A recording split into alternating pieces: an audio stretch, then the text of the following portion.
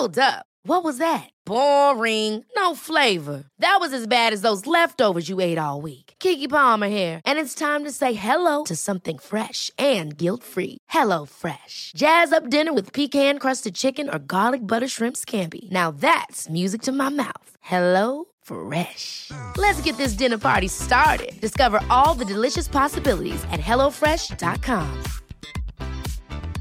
Many of us have those stubborn pounds that seem impossible to lose, no matter how good we eat or how hard we work out. My solution is PlushCare.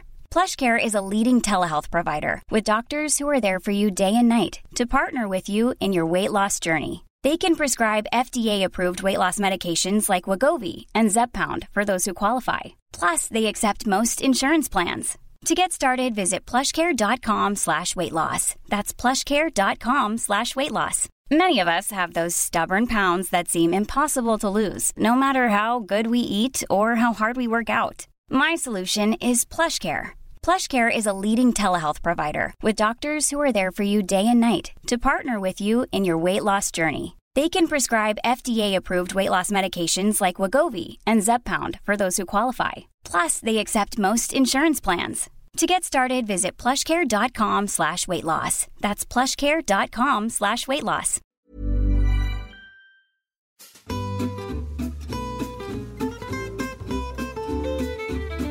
Hello and welcome back to Close Reads here on the Cersei Institute Podcast Network. I am David Kern, and as always, I am joined by Angelina Stanford and Tim McIntosh.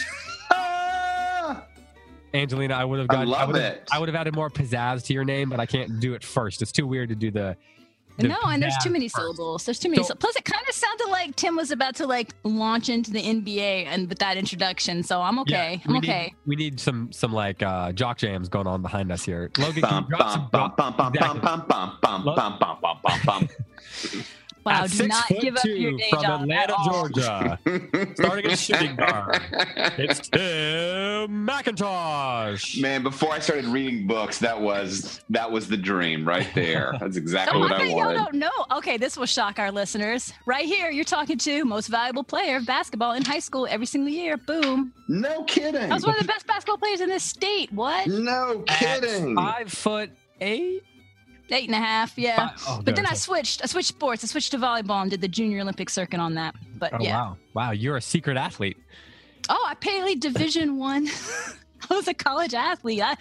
Let's delete all of that. I do not want that haunting me. Why? It's amazing. Why would you? No. Being an athlete does not mean you're a jock. I know. I was definitely not a jock. I'm joking, but I'm definitely going to call her a jock. I mean, I feel like just to continue teasing her, I'm going to go with this. If it were my sister, I would definitely call you a jock. I just feel like you guys get very we're the sports guys on here, and I just grin to myself okay. Why do you hide that, Angelina? That's something to be very proud of. Oh well, okay. This is getting way too much therapy on the air. We should talk about the book. But sports absolutely dominated my life for such a long time that I had to take a very serious, just cut it off break to redefine myself and to figure out who I was if I was not an athlete. But I'm okay. It's full circle. I'm okay with it now. Well, like I said, I would have done the sports pizzazz for your name, but then I would have had to put you second. And we all know that we don't put Angelina's name second. No, we do not. Should we do the joke? Should I set up the joke that I set up last time that we then didn't come up in the recording? No, David, we've lost the moment. Should we just move on? Okay. So I think you spring it one of the next episodes. Okay. Well, we are here to talk about Howard's End, the first book of 2018. We're here to talk about chapters 1 through 5. And before we started recording, both kind of off the air, so to speak, and then also online, Angelina, your initial guttural emotional responses to this book were very interesting. So I want to hear what the experience was like for Angelina Stanford reading the first 5 chapters of Howard's End. I know it's not the first time, but it's the first time in a long time. It's the first time in such a long time. I barely remember anything. Reading them for the first time, and what was happening to you while you were reading this. Okay, all right. I don't really care where you were sitting, what you were drinking, and so forth, but what was happening in your insides? Okay, so I'm not going to set. Okay, inner landscape question. Inner This I landscape, like. yeah. Okay. I mean, I just think it's really funny that in the last episode, I literally said I did not have a heart book of 2017. I was really hoping I got one in 2018, right? So as soon as this is how Angelina reads a book. I start reading it. I'm grinning. I'm underlining. I'm grinning more. I'm underlining more. I'm saying to myself, I think I might be crushing on E.M. Forster. I think I might be hard here. And I keep going and I keep going. And then I go, oh no, this is love. Love. I love him. I love him. I mean, is this love like how Margaret felt about the Wilcox boy? Are you trying to suggest there's something passing about my fancies, David? Not necessarily in general, but perhaps this time. Okay, no, but I got excited. Maybe we don't know yet. Maybe we don't know yet. That's all I'm saying. I just got really excited in his insight into the two Schlegel sisters. He just has a lot of insight, and I feel like I am such an amalgamation of those two characters. I felt seen all over the place, and it made me giddy. So I've got to say, on my sheet of paper here with questions that I have for you, I have a question that I'm going to ask Tim before I ask you that is related to what you're saying right there. Tim, are you more Helen or are you more Margaret? False dichotomy. For me, it's Helen. So, Angelina, you say it's a false dichotomy. I thought it was a fun question. Do you see yourself in Helen or Margaret? Because I think I'm both of them. Okay. When I was reading, I was thinking, which one am I? And I'm both. I'm both. So, can I ask you, because our listeners will be dying for me to ask this follow-up question. If I don't, I won't be doing my job very well. Can you explain a little bit about what you see about yourself and Margaret in these early chapters, and then what you see about yourself and Helen? If it's too personal a question. Oh, it's not too personal. I'm just trying to remember specifically. Because you say way more personal things in this show. Yes. Okay, so there's a little running joke in our family because I'm extraordinarily close to my children, and they tell me things that other children absolutely would not tell their parents. And so my daughter always likes to preface everything she says with sighing and saying, even though you're my mother, I'm going to tell you this. And I always say, don't stop now. So don't stop now, Angelina. No, it's not too personal a question. I'm actually just trying to remember what it was that I saw. They're obviously very romantic intellectuals with a bohemian bent, and just so many of the things that they said were definitely things that I said. And a history in basketball. What's that? And a history in college sports. Yes. Wow. I'm going to really regret having said this on the air. I feel like this is going to haunt me. I'll stop. It makes me like you more. I'm just going to say it. Okay. Phew. All right. There are so many lines in there about the way that they perceive reality. They're not political. They're harmonizers.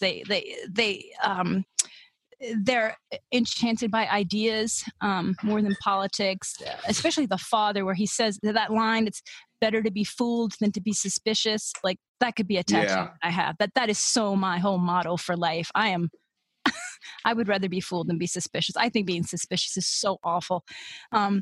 When they talk about this realization that there's an outer world that's so mysterious to them, and people are like functioning in it, and it's just such a magical, mysterious world of like bills and papers and transportation. That is exactly how I feel about life. And my inner landscape and the imaginary world, that's what's real to me. And I look at people who can, like the Wilcoxes, like function in the real world. They seem like Gandalf to me. I'm like, how do you do that magic? Tim, I mean, you said you're more Helen, and I mean, if you want to pursue that angle, feel free. But I am also just curious about your first impressions. Before we were recording, Angelina said that it may not be a Tim Hart book, even if it becomes an Angelina Hart book, which of course, a Hart book doesn't have to be a Hart book to be something you can enjoy. But I am curious about you, what your first impressions, what was happening in your inner life as you were reading? Not much. So you weren't moved by anything in it? There were no drunken cowboys in the first 5 chapters. I liked the varying responses to Beethoven's Fifth. I thought that was really interesting. But no, if I'm totally candid, I was like, okay, when does the book begin? When does the book start? Okay, so And I'm over here like, Ian Forster knows my name and he's singing it to me. well, okay, so it's funny because I actually feel, I don't know if sympathy is the word, but I like can kind of empathize with both of you on this because as I Well, was I reading, knew right away it wasn't a Tim book. I mean, like first paragraph, I was like, oh, this is not fun for him.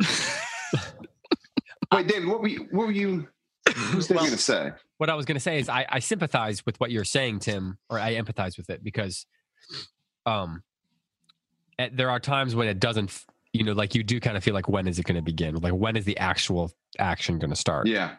And as I'm reading it, I was kind of like, Tim's going to say, when does the action begin? But I do think this is a book that it's a book that is tightly plotted. And so it kind of takes some time to unravel itself. And it's like, it's very formalistic. It's like, it's playing with the form, the kind of the Edwardian in a 19th century novel. It's playing with what's going on there, and it's transitioning us to this newer world of the novel. So it's a very, in a lot of ways, I believe it is very formalistic, even as it's playing with it, and I think that does unfurl. So I felt myself asking, like, what's the point of this? Or why does this matter? Yeah. But at the same time, I was enjoying the way he's so playful with language and the way he's playing with the form and how weird and confusing and hilarious and fun these female characters are. And the way they're making, like, just the way they're, I don't know if I would say that they're teasing, but the way that they look at the world and people around them. So I was enjoying that along with Angelina. And I was also wondering, when are things going to get started with you? Well, I appreciated the very last paragraph of chapter 5. Right. Yeah. It seems like, okay, this is what this book is going to be focused on. I'll read part of it. I'll read the whole thing. For that little incident had impressed the 3 women more than might be supposed. It remained as a goblin footfall, and that's a reference to, it's Helen, right, who hears goblins in Beethoven's Fifth.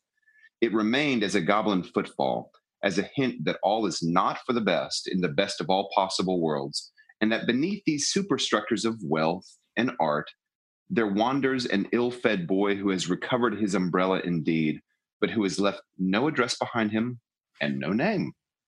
Yeah. Well, we're certainly getting, like one thing he doesn't waste his time doing, Tim, is setting out his themes for us. Right. From the get-go. Right. And in fact, you could argue that he's not subtle enough about it in some ways. Oh, I love that though.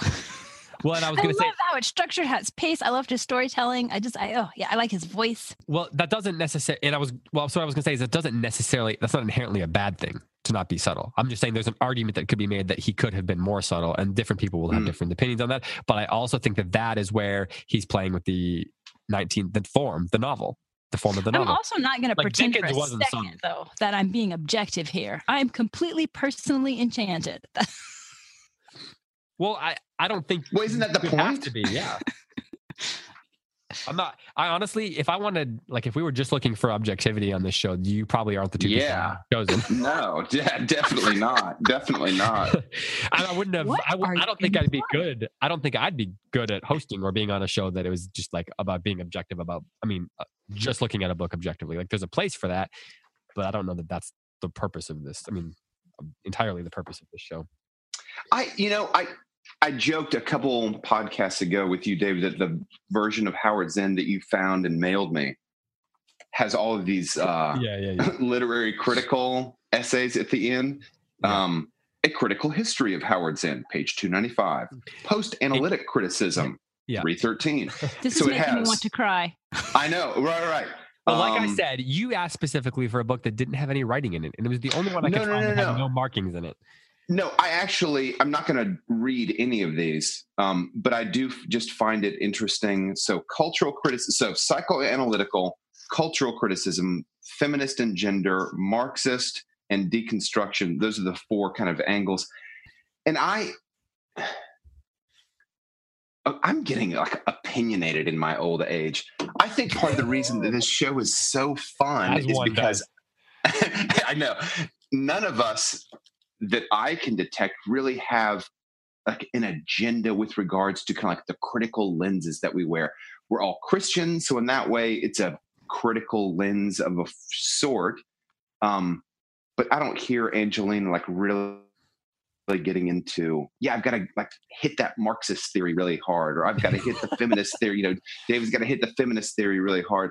And that's part of the reason that I think the show is so enjoyable, is that we're all completely, we all like read the books for the pleasure of it. And right. For me, all of those critical theories are all about sort of cutting the pleasure of reading away so that the book becomes a political piece or a social cultural piece. And it becomes sort of like a tool by which people can kind of like move their agenda in the world. I'm being very jaundiced about critical theory, but that's increasingly kind of how I see what critical theory seems focused on. And well, I will say, I could not. No, I completely agree. Yeah. I will say that I'm really into the idea of you writing a play that has a character that's based on Angelina, who is completely into Marxist literary theory. I think that should be. Oh, wouldn't that be fun? I feel like you haven't been listening for the last 3 years. I've heard that come out of my mouth. Okay. But you know, while you're talking, I'm reminded of C.S. Lewis's essay, An Experiment in Criticism. And I think about this a lot as sort of my standard of what is it I'm doing when I encounter a work of literature. And he says, if you're trying to distill a work of literature to its universal truth, so this Marxist truth or this feminist truth or whatever, he says, you're not experiencing the work, you're using it. I think that's what you're talking about. Yeah, right. That's perfect. We are both just really resistant to using art for some agenda. Yep. Yeah, and so what we're all trying to do, even if it's a Christian agenda, I will say, and throw that out. Yeah. Me too. Agreed. Absolutely. Yeah. So what we're trying to do here is we're having a collective, we're making a collective attempt at experiencing a book and then sharing what we're experiencing. Yeah. Yes. As opposed to trying to make a collective attempt to either argue about or persuade people to believe in a specific theory about a book. Yeah. We're just to make the book together. To make the book do something in the world as a cultural artifact, as a right. To make E.M. Forster the mouthpiece for whatever we want to name it, Marxist critical theory. Oh, look, he is undermining the capitalist order, and by doing that, we can say going forward, capitalist theory is harmful to the human soul. No. I mean, sure, if he does that, let's let him say it. Right. But the book has got to be more than that. Well, absolutely. I mean, there's no question that there are themes of gender and economics in this book. I mean, we see that in the first 5 chapters. Yep. To expect that he's like a propagandist or that he's pushing some ideology onto us. See, if he's pushing ideology, it's not art, in my opinion. It's something else. Well, and even if we had a book that we knew that the author was a noted, well, let's just say we could read a Virginia Woolf book and read it and just try to seek out common experience in it, right? Or try to have a collective experience. I have read together. all of Virginia Woolf's novels. She is not a propagandist. There's plenty of things to talk about. Well, and right. So, but there's it. Well, yeah. I didn't mean to lump her into like some. No, but I hear what she's definitely a favorite of the feminist lit crowd. Yeah. Right. So we could read a book that is commonly understood in a certain way and still just pursue a common experience in that book. Even if we're experiencing it different ways, I mean, common, like for the group, like we're sharing our different experiences and having a common discussion on it, collective discussion on it. So like I've thought long and hard about whether we should read books on this show that are fundamentally proposing ideas that we all completely disagree with. Or that are just very problematic. And so should we read those and then discuss them? Or that our listeners would just completely disagree with and be angry most of the time you're reading it. It's probably not worth it. It's probably not worth being angry while you're reading it. But there is something to be said for reading those books as a work of art, as an experience in and of themselves, and just trying to figure out things for ourselves rather than like he can be saying something that we disagree with and still create a work of art that is worth experiencing. Yeah. And if he says something that we disagree with, maybe that's cause for us to reevaluate what we believe. Absolutely. Yeah, definitely. Well, let's talk a little bit more about Howard's End. Angelina, you talked a lot of, you used some very specific words of things that you liked that are things that I enjoyed and I think are worth talking, and maybe we can convince Tim to come around on them. You talked about things like pace and voice, and those are vague but still specific formal ideas. Can you talk a little bit about vague and specific, my specialty? Well, there are specific things that are vague until we dig down a little bit, right? So specific things vaguely spoken about. Can you talk a little bit about what you mean by the pace? I've got lots of thoughts on voice that I want to kind of turn to, but I want to hear what you have to say about this pace idea first. Well, it's definitely Edwardian. Okay, so a Victorian novel is going to have a much, much longer build up, first 100 pages, and you still haven't even met all the characters. I mean, talk about like laying out the themes methodically, slowly. And the whole story is going to unfold a lot slower. So this feels Edwardian. In fact, I kept thinking about Virginia Woolf novels while I was reading it. She's a contemporary, as well as a friend of his. And so it's the same sort of pacing. And so it's got a lot of the trappings of the Victorian kind of stuff, like we saw with Bridesheads, but it jumps into it just way, way faster. I mean, we literally jump into a conflict that you would not see that in a Victorian novel. We very, very slowly build up to that. So that's much more modern pacing, right? You just jump right into the conflict. Yeah, which I guess is an ancient way too, right? Yeah, you're in the middle of the Trojan War, 10 years in. That's right. And I don't know. What do I want to say? I feel like everything I'm going to say is so vague. I just felt like it's moving along in a nice little clip, you know? Boom, boom, boom. So Tim, you did not feel that pacing is the case, or you felt the pacing was okay, but you didn't feel like enough, like there was anything actually happening? Or did you not care about more the latter? I was curious about, so the beginning of the book, Helen has, we learned by letter, fallen in love with a young man. Well, Margaret, it's Margaret, right? Margaret, excuse me. Wait, is it Margaret? No, Margaret's the older one. Helen's the younger one. And right? Helen is the one who's fallen in love, right? Yes, Helen is the younger one who fell in love. Yes. Yes. Right. Yeah. So Helen's fallen in love, and then Mrs. Forgive me, Munt goes to kind of rescue her. And we learn a little bit about how Helen has fallen in love with this young man, and then she kind of steps back after they realize it's not going to happen. Helen sort of steps back and she looks at the young man and his family, who previously had charmed her, and now she's not as charmed. And it struck me, how did it strike you guys? It struck me that Helen was kind of like, oh, he's not one of my people. I was enamored by the way that their family lived. I was curious about it. It was different. But then she kind of stepped back and realized, but just because it's different doesn't mean that it's me. And now returns to London, and she seems like she is returning to her element, not just London, but we find her again listening to Beethoven's Fifth Symphony, this beautiful cultural event. And we also discover this other young man who we're not quite sure. Is the young man going to be interested in Margaret? Is he going to be interested in Helen? Is he going to be interested in neither? So I feel like the setup is there. And I also, there's like the nice little undertones of a sort of form of life that it seems like E.M. Forster is recommending to us through the family. There's kind of a form of life, the way that they approach people, I found really compelling. Which family? What are Helen and Margaret's last names? The Schlegel family. So they're okay. Yeah, I didn't know. I was just making sure you weren't talking about the Wilcoxes. Right. Yeah, not the Wilcoxes. Did you guys read that the same way? Did you? Oh yeah, absolutely.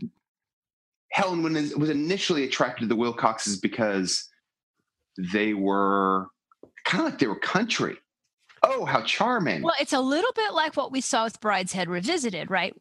The Wilcoxes seem so capable at navigating a world that's so curious to her. And so she's drawn by their power and their confidence, and she lets them dominate her sense of self. She gives up all her opinions for their opinions, and she's completely enamored with them. And then when she the whole bubble just bursts, and she stops being enamored with all of them and realizes this is just crazy. Well, so the book has a lot to say about imagination. So it says, oh yes, it does. I love those passages. In chapter 4, it says, the truth was she had fallen in love, not with an individual, but with a family. Before Paul arrived, she had, as it were, been turned up into his. So, okay, here's the thing right now. The light, my lamp, someone stole my light bulb and I didn't know it. So I am using my computer light to read in a dark room. Oh. But How before, cozy and romantic. yeah. It's not a candle, Angelina. Before Paul had arrived, she had, as it were, been tuned up into his key. The energy of the Wilcoxes had fascinated her, had created new images of beauty in her responsive mind. To be all day with them in the open air, to sleep at night under the roof, had seemed the supreme joy of life, and had led to that abandonment of personality that is a possible prelude to love. That's a great line. That's a beautiful line. She had liked being told that her notions of life were sheltered or academic, that equality was nonsense, votes for women nonsense, socialism nonsense, arts and literature nonsense, except when conducive to strengthening the character nonsense. One by one, the Schlegel fetishes, I can't read Fetiches, I think is what it says, had been overthrown, and though professing to defend them, I'm reading like a 10-year-old, she had rejoiced. So this goes on and on, but she had created new images of beauty in her responsive mind is a line that I think is key to what's going on here, because the world is changing so much. And it's forcing people to think about each other and to think about the way they live in different ways. And I think that what's happening is these young women are open to being tuned in a certain way. And so the question is, that kind of person is empathetic and sympathetic and fun to be around and full of joy, but also easily manipulated, right? And so that seems like part of the conflict, at least of the early portion of the book, is as we're getting to know them, are they going to be manipulated in that way, or are they going to be easily manipulated into losing their ideals? Or are they going to be, is that imagination going to be tuned, so to speak, as the book uses the word, in a way that is more positive? And that's, I don't want to say anything else at this point, but I don't know if maybe it's not a conflict, but it's at least a question. In a Victorian novel, this whole setup of she gets carried away with her imagination and she kisses this guy and says she loves him and, writes off to the family. This is very Sense and Sensibility-esque, right? I was going to say that, yeah. Typically, she's going to be condemned, right? This is going to be seen as a foolish act. And her older, wiser, more sensible sister is going to set her straight, except her older, wiser sister is not the least bit more sensible, which I loved. And Helen is totally not condemned for this.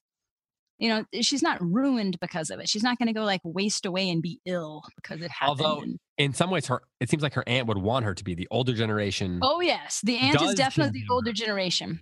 Who is being portrayed by Forster as out of touch with reality too. Yeah. She's out of touch with reality with the economic situation. Her advice is actually harmful. So he's definitely setting up this old new conflict. And I don't know, maybe I could be reading this into that. So you guys can correct me on that if you didn't feel like it. But I kind of felt like the whole Helen scenario gets treated like, oh, well, every woman has to be an idiot once. Let's carry on. Yeah, I took it that way. I took Mrs. Munt's response to the fling, the affair, whatever it was. I was impressed by her.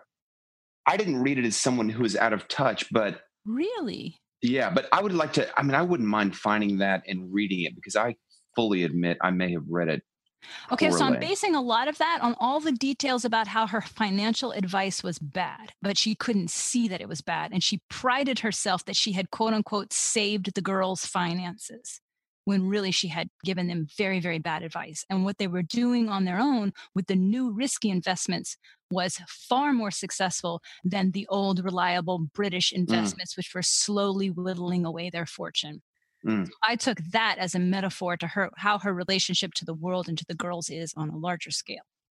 Now that may be true. I was thinking specifically of when Mrs. Munt hears the story of Helen and what's the boy's name? The Paul Wilcox boy, Paul. Yeah, when she reads the letters there in chapter 2 or hears about the letters.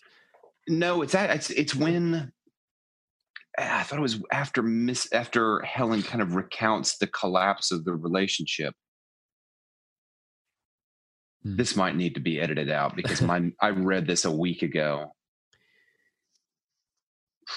Well, I think she is an interesting character because Mrs. Munt. Yeah, because for someone who is at least ostensibly sort of supposed to represent this fading away, I mean, at least that's how I took it. I don't know if you guys took it that way, like this culture that's now fading away. It's interesting that he calls her, or he says about her that to history, to tragedy, to the past, to the future, Mrs. Munt remained equally indifferent. Hers but to concentrate on the end of her journey and to rescue poor Helen from this dreadful mess.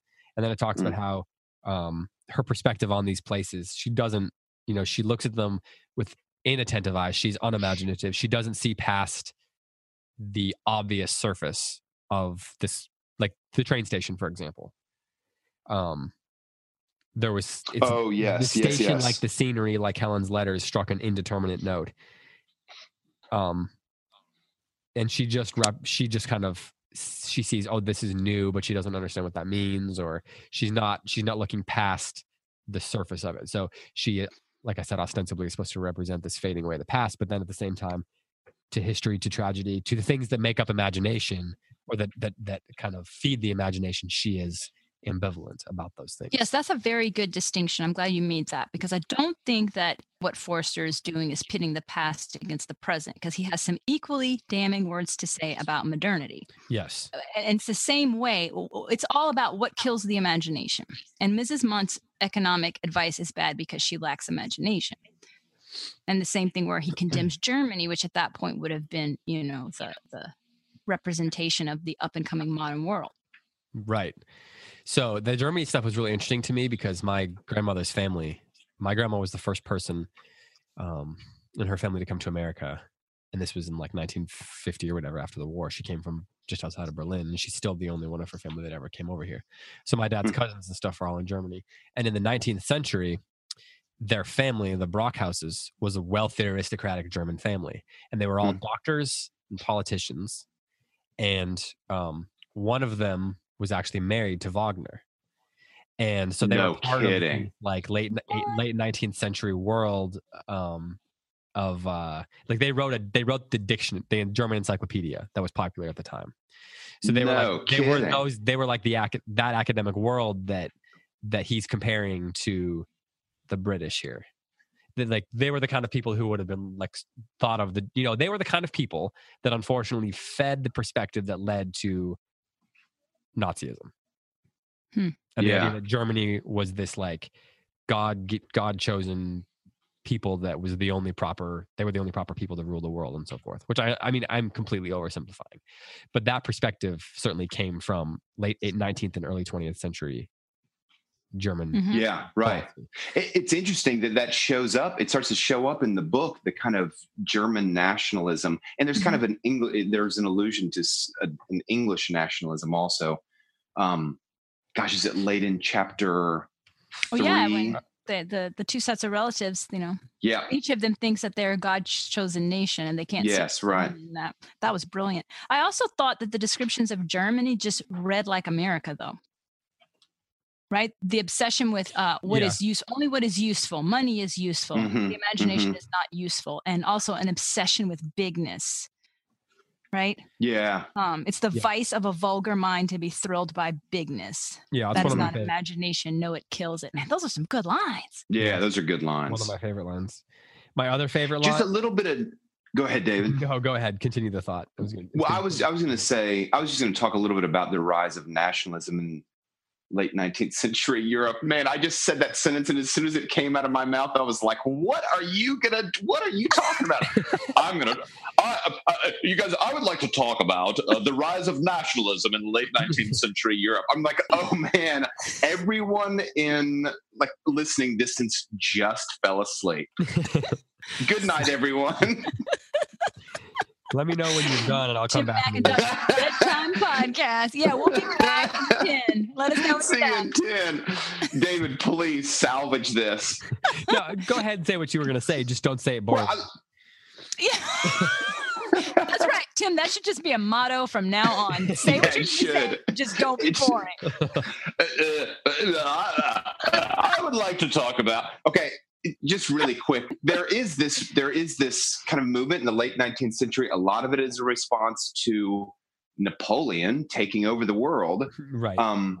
The Germans are making themselves distinct from the French. Everyone is is hoping that they can preserve their identity. And there's this big question of, well, what exactly is identity? Where does it come from? And in the 19th century, most of the conversation was about language. Language is the thing that sets us apart. And there's something about the German language that makes us Germans us. It's a little bit less that way, I believe, in England, but it's that way also in France. There's something about French that makes the French French. So that's part of where nationalism, like people need to hear this the right way.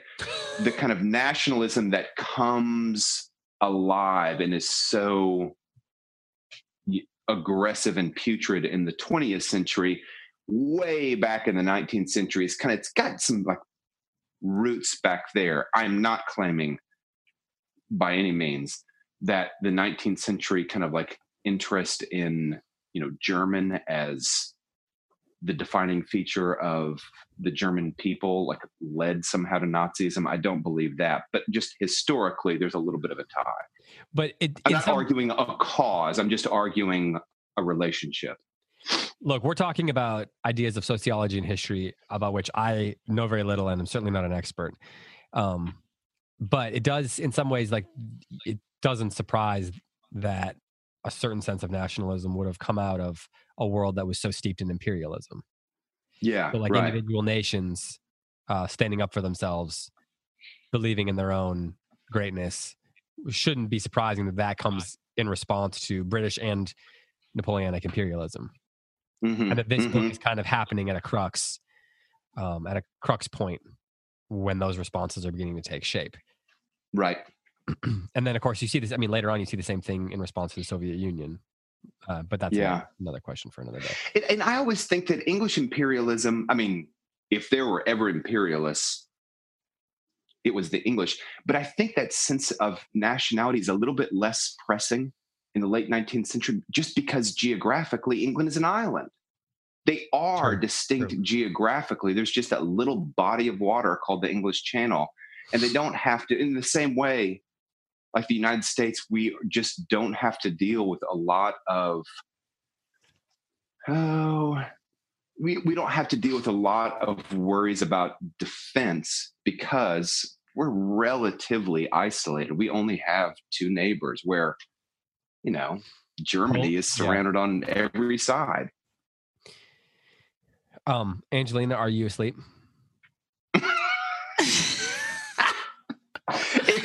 If you're not, Angelina, I've got a brief lecture to deliver on alienation in 19th century politics. Good. Could you call me about 10:30 tonight? So let me get cozy. I do think, though, that these ideas relate to this idea of imagination and the idea of, because part of imagination, I'll see if I can put it in a way that makes sense, that can explain what I'm actually thinking here. Imagination is closely tied to how we view ourselves. One things that, like, for example, one of the things that we have is this not conflict, but this what may be a false dichotomy that he kind of winks at between the imagination and things that are commonplace.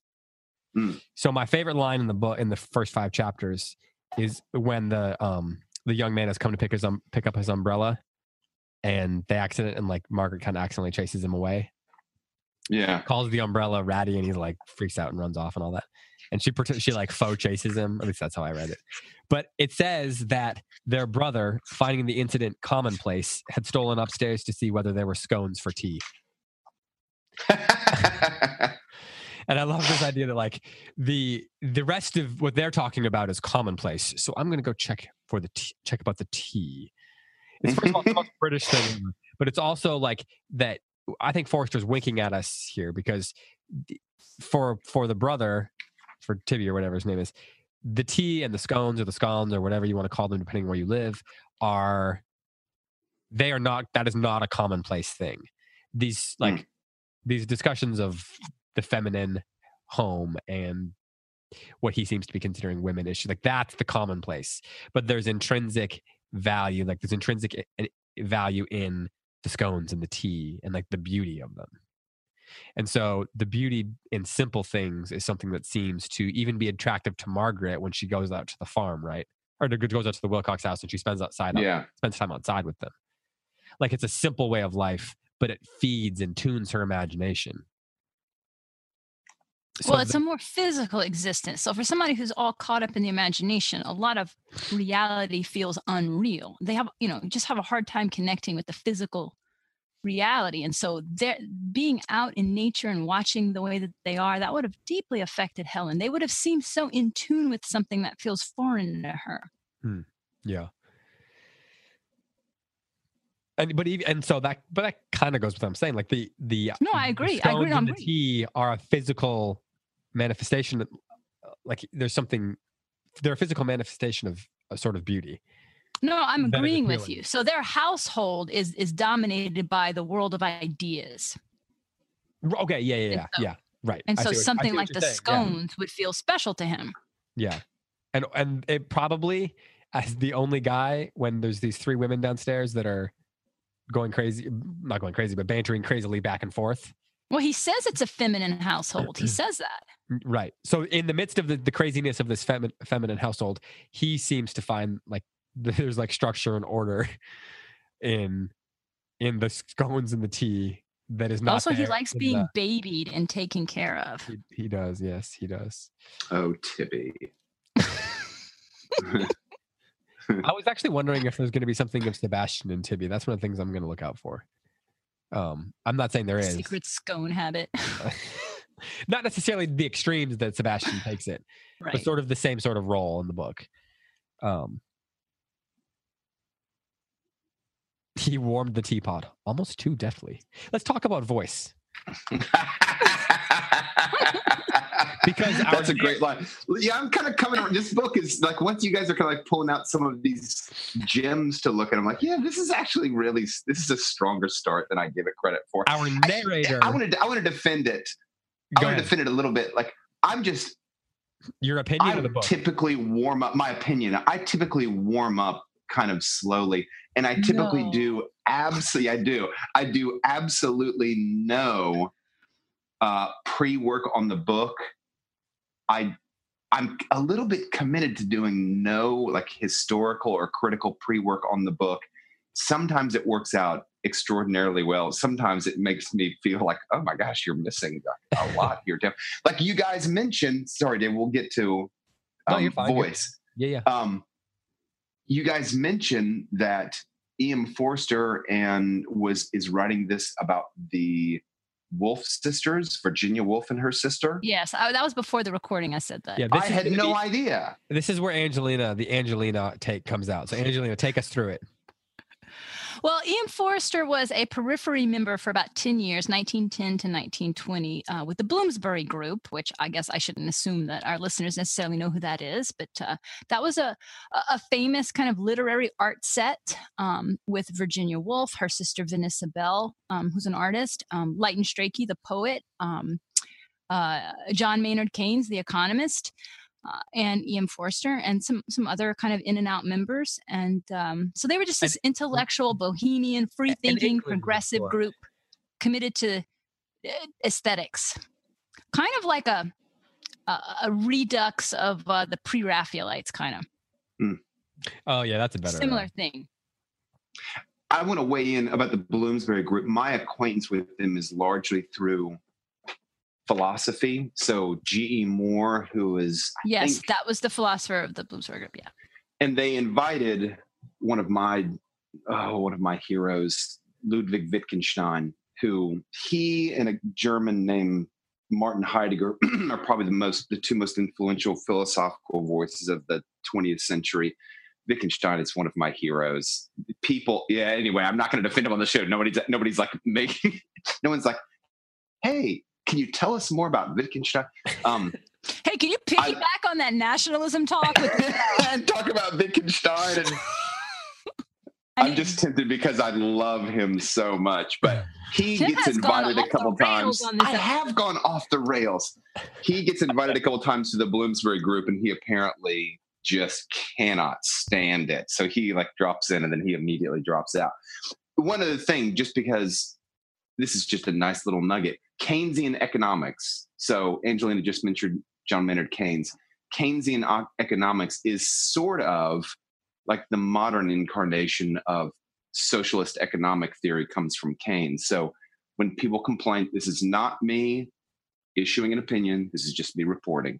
When people complain about the government printing money, if there is some sort of problem with the economy, and when Barack Obama stepped in and printed money to kind of get more cash into the system, that's a very Keynesian move.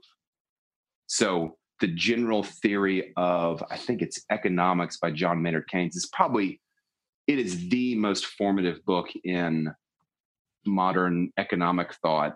And Keynes is famous for saying, something like, most people's lives are being run by an economist whose name they've never known. Well, that economist is John Maynard Keynes. Yes, it is. So then that demonstrates that they were a hugely influential group. And, we can debate whether or not their influence was good or bad, but in their own time, they would definitely been considered progressives and bohemian and out there. And they explored a lot of life choices that our listeners would probably not be comfortable with. That was very well said. But the two women of the group, Virginia Woolf and Vanessa Bell, who were sisters, were friends of E.M. Forster's, and they are the model for the Schlegel sisters.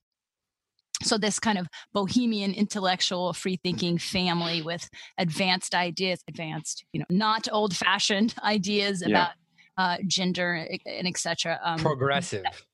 Progressive ideas, without any connotation one way or the other. But that's the model. This is the artistic world. So all this emphasis on the imagination and the aesthetic experience, that was all something that was very interesting to the Bloomsbury group.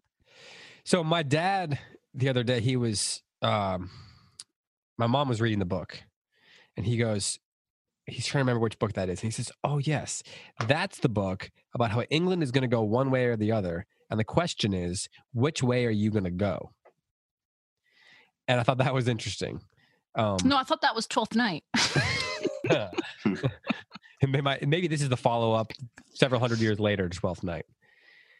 And I think the thing that's interesting, because the Bloomsbury group and Virginia Woolf and all that, they're sitting at a very important time as things are changing. And what we don't know yet when this book comes out is the impact of the war. That Brideshead does, Waugh had the war to look back on, but this is the same, asking some of those same questions that Virginia Woolf and company, were asking, but right before the war starts. So in theory, there's this optimism about what's going to happen about the world that they're living in. Now we could, I don't really want to tie that all back into Virginia Woolf, because we could go for a long time on Virginia Woolf's ideas. Maybe we should just spread those out and let Angelina talk about those, because I'm a novice and Angelina is much more knows what she's talking about. It's been a long time though since I've read that stuff, but I do hear a lot of those echoes.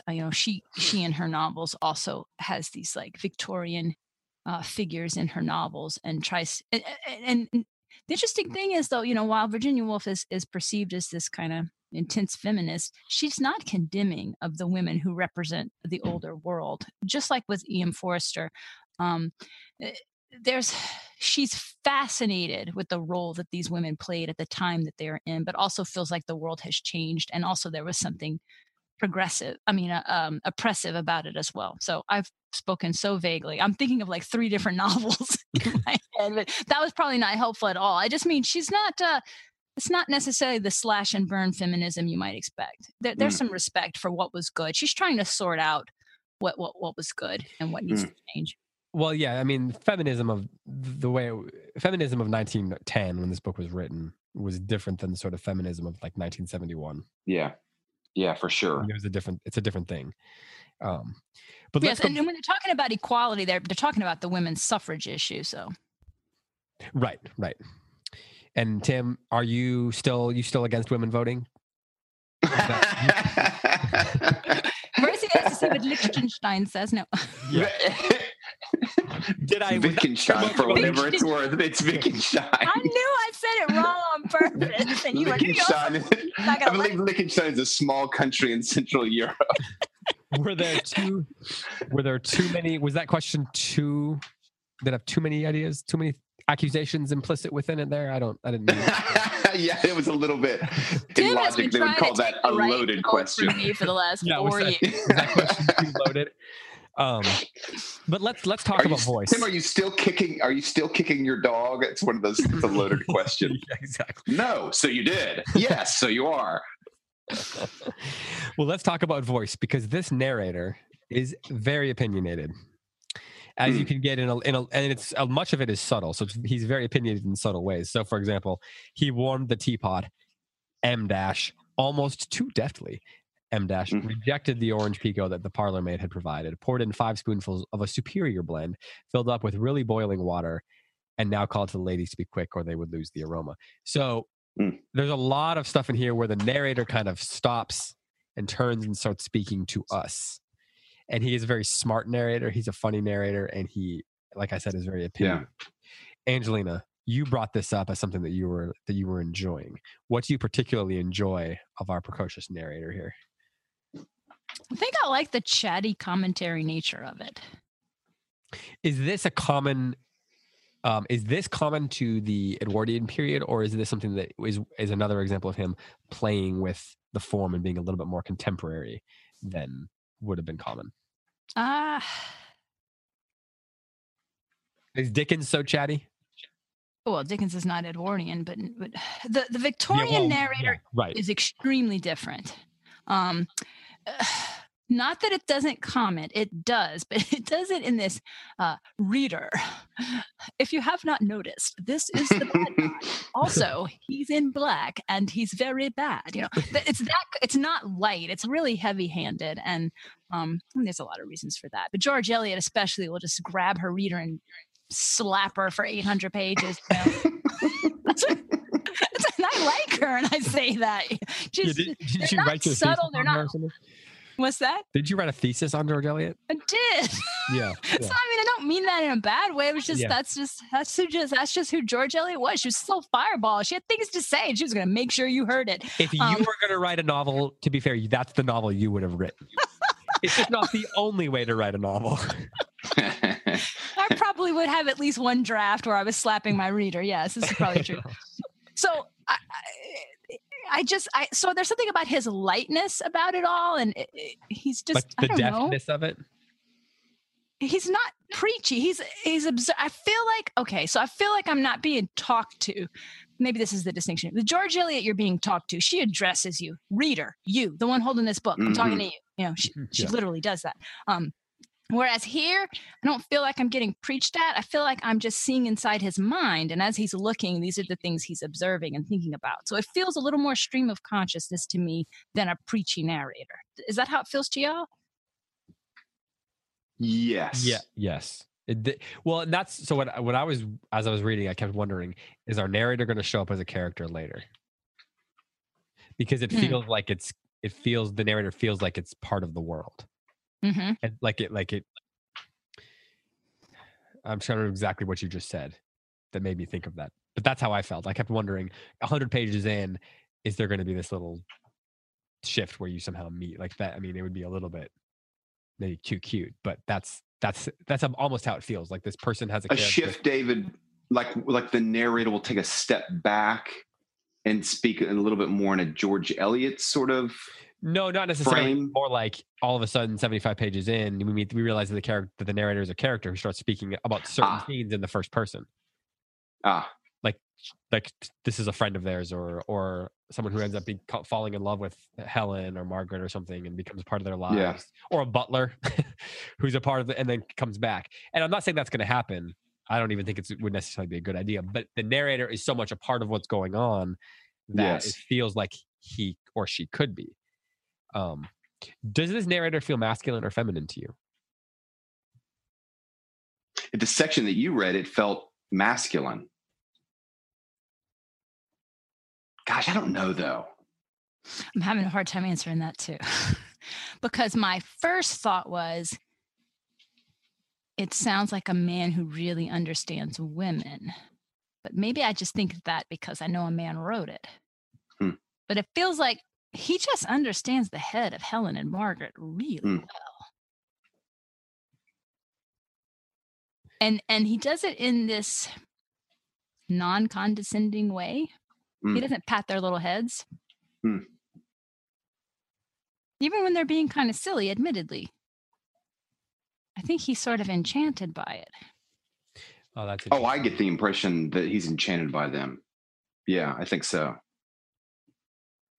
You know, one thing I noticed about the narrator is that he is very close to the action, but he's not landed on any particular character. Maybe he's closest to Helen, but we also get a long time with Mrs. Munt when she's, taking the ride out to the Wilcox's farm. We also get a long time with Margaret when she is the guy's name Sebastian?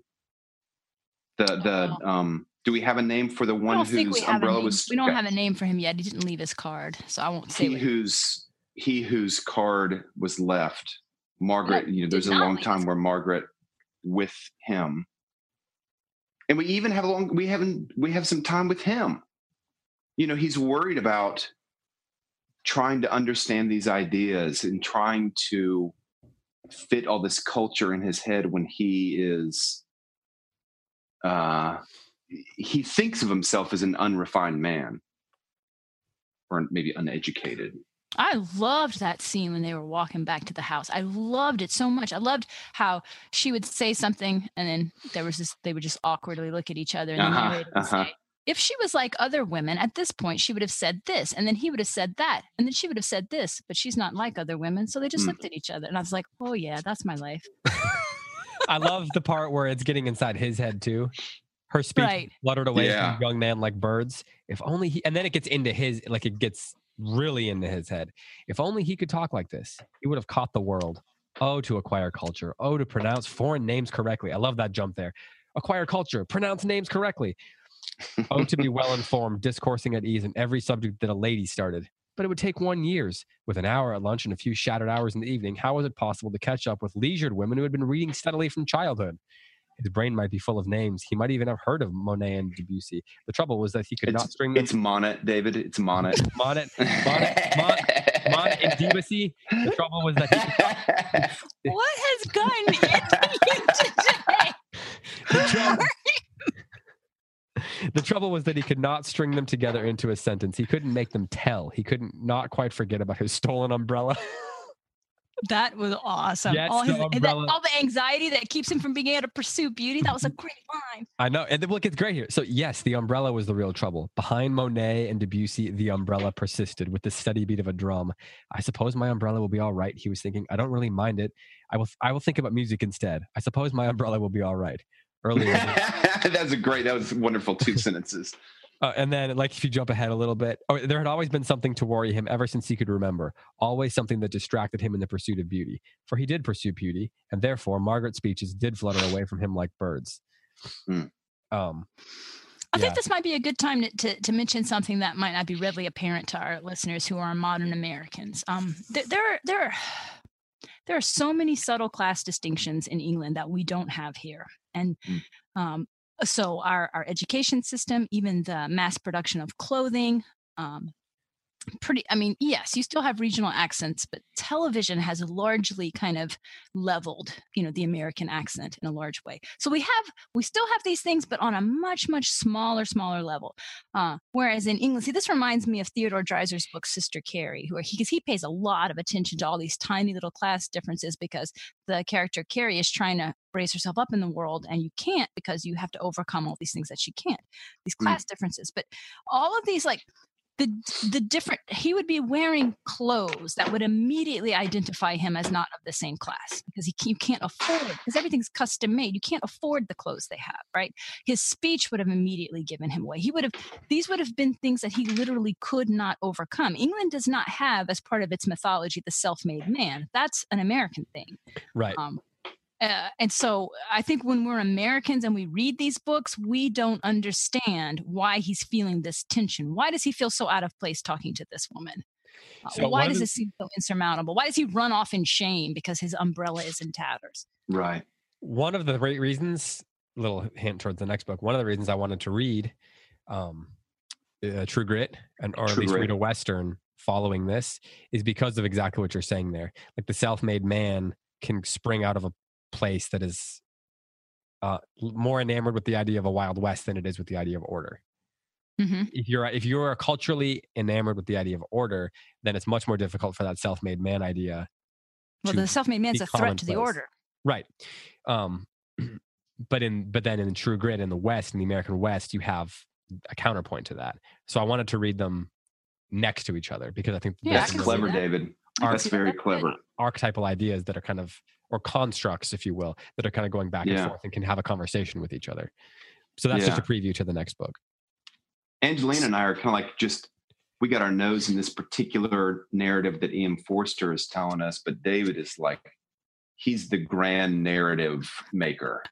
He's 4 books ahead of us. We don't even know. He's 4 books ahead of us. You and I don't have, I love when people on the Facebook page are asking us what book is coming. Yeah, we're like, you know more than I know. Let's go with this line of thinking. I am in favor of just keeping up with this. Can you say more about this, please? About how I am the puppet master and know exactly what I'm doing. Yes, that's exactly what Tim said. You are the puppet master.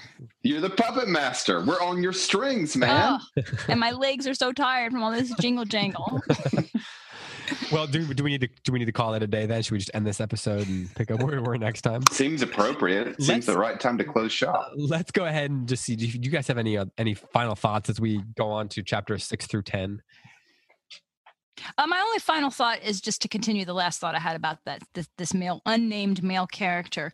His interests, what he's drawn to, these finer things, artistic things, beautiful music, good literature, and he's spending money to encounter those things that he really can't afford. So this will no doubt be something Forster is bringing to our attention, that what about the person who longs for this life that they feel shut out from? How do you handle that? What does that mean? Yeah, I think that plays into this idea that my dad brought up, which I'm interested to see how it works out. The idea that England's going to go one of 2 ways, and where are you going to be? In other words, who is going to participate in the way that it goes? Like, who's going to be left out and who's going to be included? And look, this is a contemporary conversation too. Like, who is art for? Is it just for the highbrow intellectuals, or is art for everyone? It feeds into all of that. Which might be a more obvious answer to us Americans, or like our obvious answer to 21st century Americans is going to be different, to your point, than it would be to an English person of 1910, even to a poor person who is going to be thinking about themselves differently. Very much so. Yeah. He's not only going to have to overcome external obstacles of money and class, but internally, you can see in his internal dialogue how much he feels unworthy to participate in this. It's just so foreign to him. There's conditioning that's bad that goes on in the thing. And in that sense, it's a little bit of a parallel to what Helen is experiencing with the Wilcoxes, right? Drawn to this foreignness that you feel shut out of. There's something about these 2 women that he's enamored by, but it's like they're scary as well. How do you interact with someone who you barely get? Like, everybody has that person who they probably had a crush on or whatever, that like you had a crush on them because there was something mysterious and magical about them. But when someone is truly mysterious and magical, or you think they are, how can you possibly know how to interact with them? Like, you have to have an insane amount of confidence, and the more confidence you have, the less magical and mysterious other people can seem. So I think that's interesting. Tim, do you have any final thoughts? I don't. I feel like I said that I was going to be bored by this book. I don't think I will be. I think I'll like this book. Well, I've definitely been happy to see, because for the first time, really, I had a lot of people were on there like, why are we reading this book? Is it just because they never heard of it? Possibly. I don't know. And frankly, I don't really know that it matters. I mean, I have no problem with someone questioning the choices that are made about the books that we read.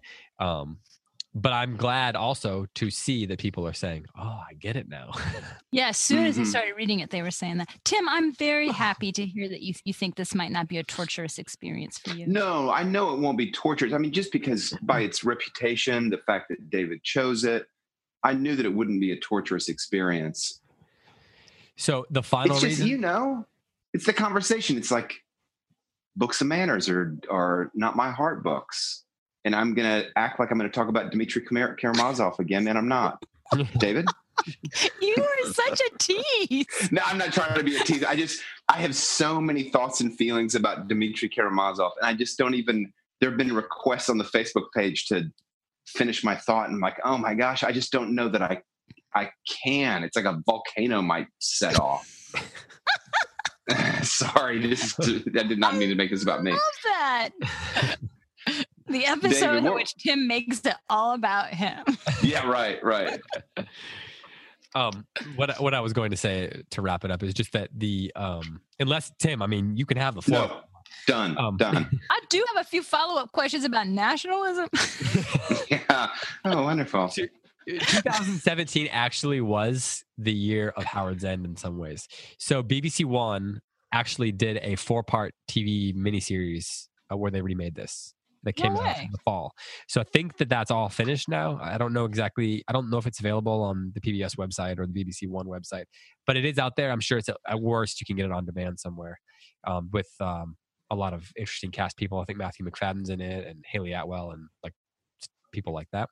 So that'll be something that people can watch along with it, or watch ahead of time, or afterwards, or whatever. And then also the movie, which came out in 1992, and for a long time was kind of, it was Merchant Ivory, and some of the quality of the video was not great. It looked like a 1992 Merchant Ivory movie. But they've since in 2017 they restored it, or at least they released a 25th anniversary restoration. So now it looks amazing. So if you watch the movie, find the restoration version, and you can see young Emma Thompson in all her clarity. We should do that. If we talked about doing a bonus episode, David, where we talk about the movie, we should watch the restored version. Yeah, I mean, it's just going to be a more enjoyable version. So, it seems that there was some sort of a Howard's End renaissance. The Guardian in the UK, the newspaper, also wrote a few things about the book tying when the BBC One series came out. So there are a few articles and things like that are out there that you can pick up, and if you're so inclined. So it seemed like a good moment to do it. Yeah, we never mentioned that Howard's End is considered to be Forster's masterpiece. It is, he wrote a lot of things. Yeah, right. This is considered his masterpiece. Yeah, he was very successful. He wrote Passage to India. Passage to India. Yeah. That was A Room with View. And A Room with a View. All of these things have been made into movies. Starring Meryl Streep and Helena Bonham Carter. Mostly Helena Bonham Carter. Yeah. Yeah. She is so personally thankful for Ian Forster. No doubt. So anyway, that's all I have. Is that it? I mean, you had your final thoughts. Do you want to? I'm happy and content. See any angles? Okay. You have any more? We should stop while Tim is happy and content. Yeah, for however long this might last. Let's preserve this moment. Well, Tim, it's playoff time, so good luck to your Atlanta Falcons this Saturday. David, thank you. I was heartbroken on Tuesday morning. All those who need to know probably know what I'm talking about. Oh my gosh. The Georgia Bulldogs. You were heartbroken and I was just angry. I was just like, I was angry for you. I mean, I wasn't really angry, but I was, sports fan angry. You know what the hardest thing is? It's like I loved the guys on the Georgia team. I just loved those guys. Yeah. And they fought so hard. I mean, they just fought so hard. And I think Alabama was a centimeter better than Georgia, and they won. And they had some luck along the way. And they had some luck. They did. And I think if the ball had bounced a different way, Georgia could have won it. And I just like, those guys just worked so hard. I just wanted to pay off for all that work and character. I just loved that team. I was so sad Tuesday morning. Fourth down that they converted down in the red zone where the quarterback, he was not throwing it to the guy within 10 yards, to anybody within 10 yards. My buddy Andrew said the exact same thing. And I was like, no, Andrew, I think it was a great throw. David, I think it was a great throw. No, I really do. There's an angle where it shows who he's throwing to. And when you see the angle, there's absolutely no way that Calvin Ridley was in his line of sight. Really? He's behind three people and he just throws it up to the guy in the back line, and Ridley just does an athletic move and goes and gets it. I don't think that he was throwing it to that guy. Wow. But I just said it publicly, so maybe the quarterback's gonna come out and telling me I'm wrong now. But yeah, maybe he is. He's gonna tweet you. Yeah. If that happens, it means this is actually the part of the show where our listeners are going to take a nap. No, I don't mean that meanly. It's just that they always on Facebook say they don't know what we're talking about when we're talking about football. This was a football game Monday night that Tim was deeply invested in. Tim's team was playing in the national championship game in college football. Haven't won a national championship in 37 years. This was a moment for us. It's just been a hard couple of years to be a Georgia football fan. Yeah. It's been a hard 37 years. But hey, you're talking to someone who grew up with the 1970s New Orleans Saints. I feel you. Okay. Oh yeah. Hey, listen, you have the Atlanta Falcons, or as Graham calls them, the Atlanta Falcons, have redemption available to them. Good. The narrative this weekend can change, right? They can. Good. I love it, David. I love it. It's a new story starting this weekend. See, you are the big narrative guy against the Philadelphia Eagles. The Eagles. Look how you're such a good director for Tim. Look how you just draw all this emotion out of him. And I'm just like, you're going to have to stop telling me what to do. And Tim's just like, loving it. And Tim, they're going to win. I love it, David. I believe the Atlanta Falcons are going to beat the Philadelphia Eagles this weekend. And I do too, actually. Change. David, do you have a good prophecy about me that does not involve a football? Well, I had one about the Saints. I don't really care. I believe that you are going to have a dream sometime in the next 40 days wherein it is on the night of a high school basketball game and you're supposed to be playing, but you can't find your uniform. Okay, this is a curse. Ooh. I also have a recurring dream of going through the cafeteria line and dropping my tray at the end. Thanks a lot. I have a prophecy that the lost sports uniform is going to replace the cafeteria. All right. Just be forewarned, when I wake up in the middle of the night in a panic sweat, I'm texting you and waking you up. I will not wake up from a text. That would not be possible. You probably would have to come to my house and then throw one of my children on me, and even that might not work. All right. Well, we should probably wrap this up because this show is going nowhere very quickly. Thank you to everyone who's been listening. Been a weird one. Thank you to everyone who has been supporting us on Patreon. If you want to learn more about how you can do that, it's patreon.com/closereads. And we have lots of great content, podcast content coming out in the next few weeks, so be on the lookout for that. I guess that's it. Angelina and Tim said they had nothing else to say. I don't really believe them. There's this tension that feels like it's going over the internet right now that I'm supposed to ask them again, but I'm not going to. So for Angelina Stanford, for Tim McIntosh, and for all of us here at CiRCE, thanks so much for listening. This has been another episode of Close Reads on the CiRCE Institute Podcast Network. We'll talk to you next week.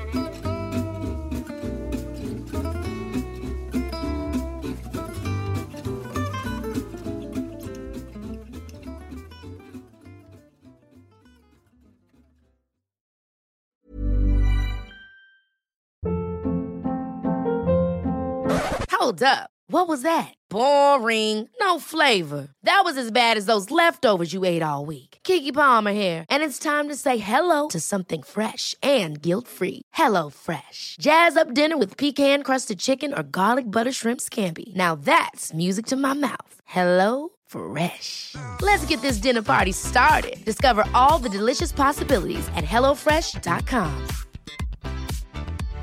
Imagine the softest sheets you've ever felt. Now imagine them getting even softer over time. That's what you'll feel with Boll & Branch's organic cotton sheets. In a recent customer survey, 96% replied that Boll & Branch sheets get softer with every wash. Start getting your best night's sleep in these sheets that get softer and softer for years to come. Try their sheets with a 30-night guarantee. Plus, get 15% off your first order at bollandbranch.com. Code BUTTERY. Exclusions apply. See site for details. Hey, it's Paige DeSorbo from Giggly Squad. High quality fashion without the price tag. Say hello to Quince. I'm snagging high-end essentials like cozy cashmere sweaters, sleek leather jackets, fine jewelry, and so much more. With Quince being 50 to 80% less than similar brands.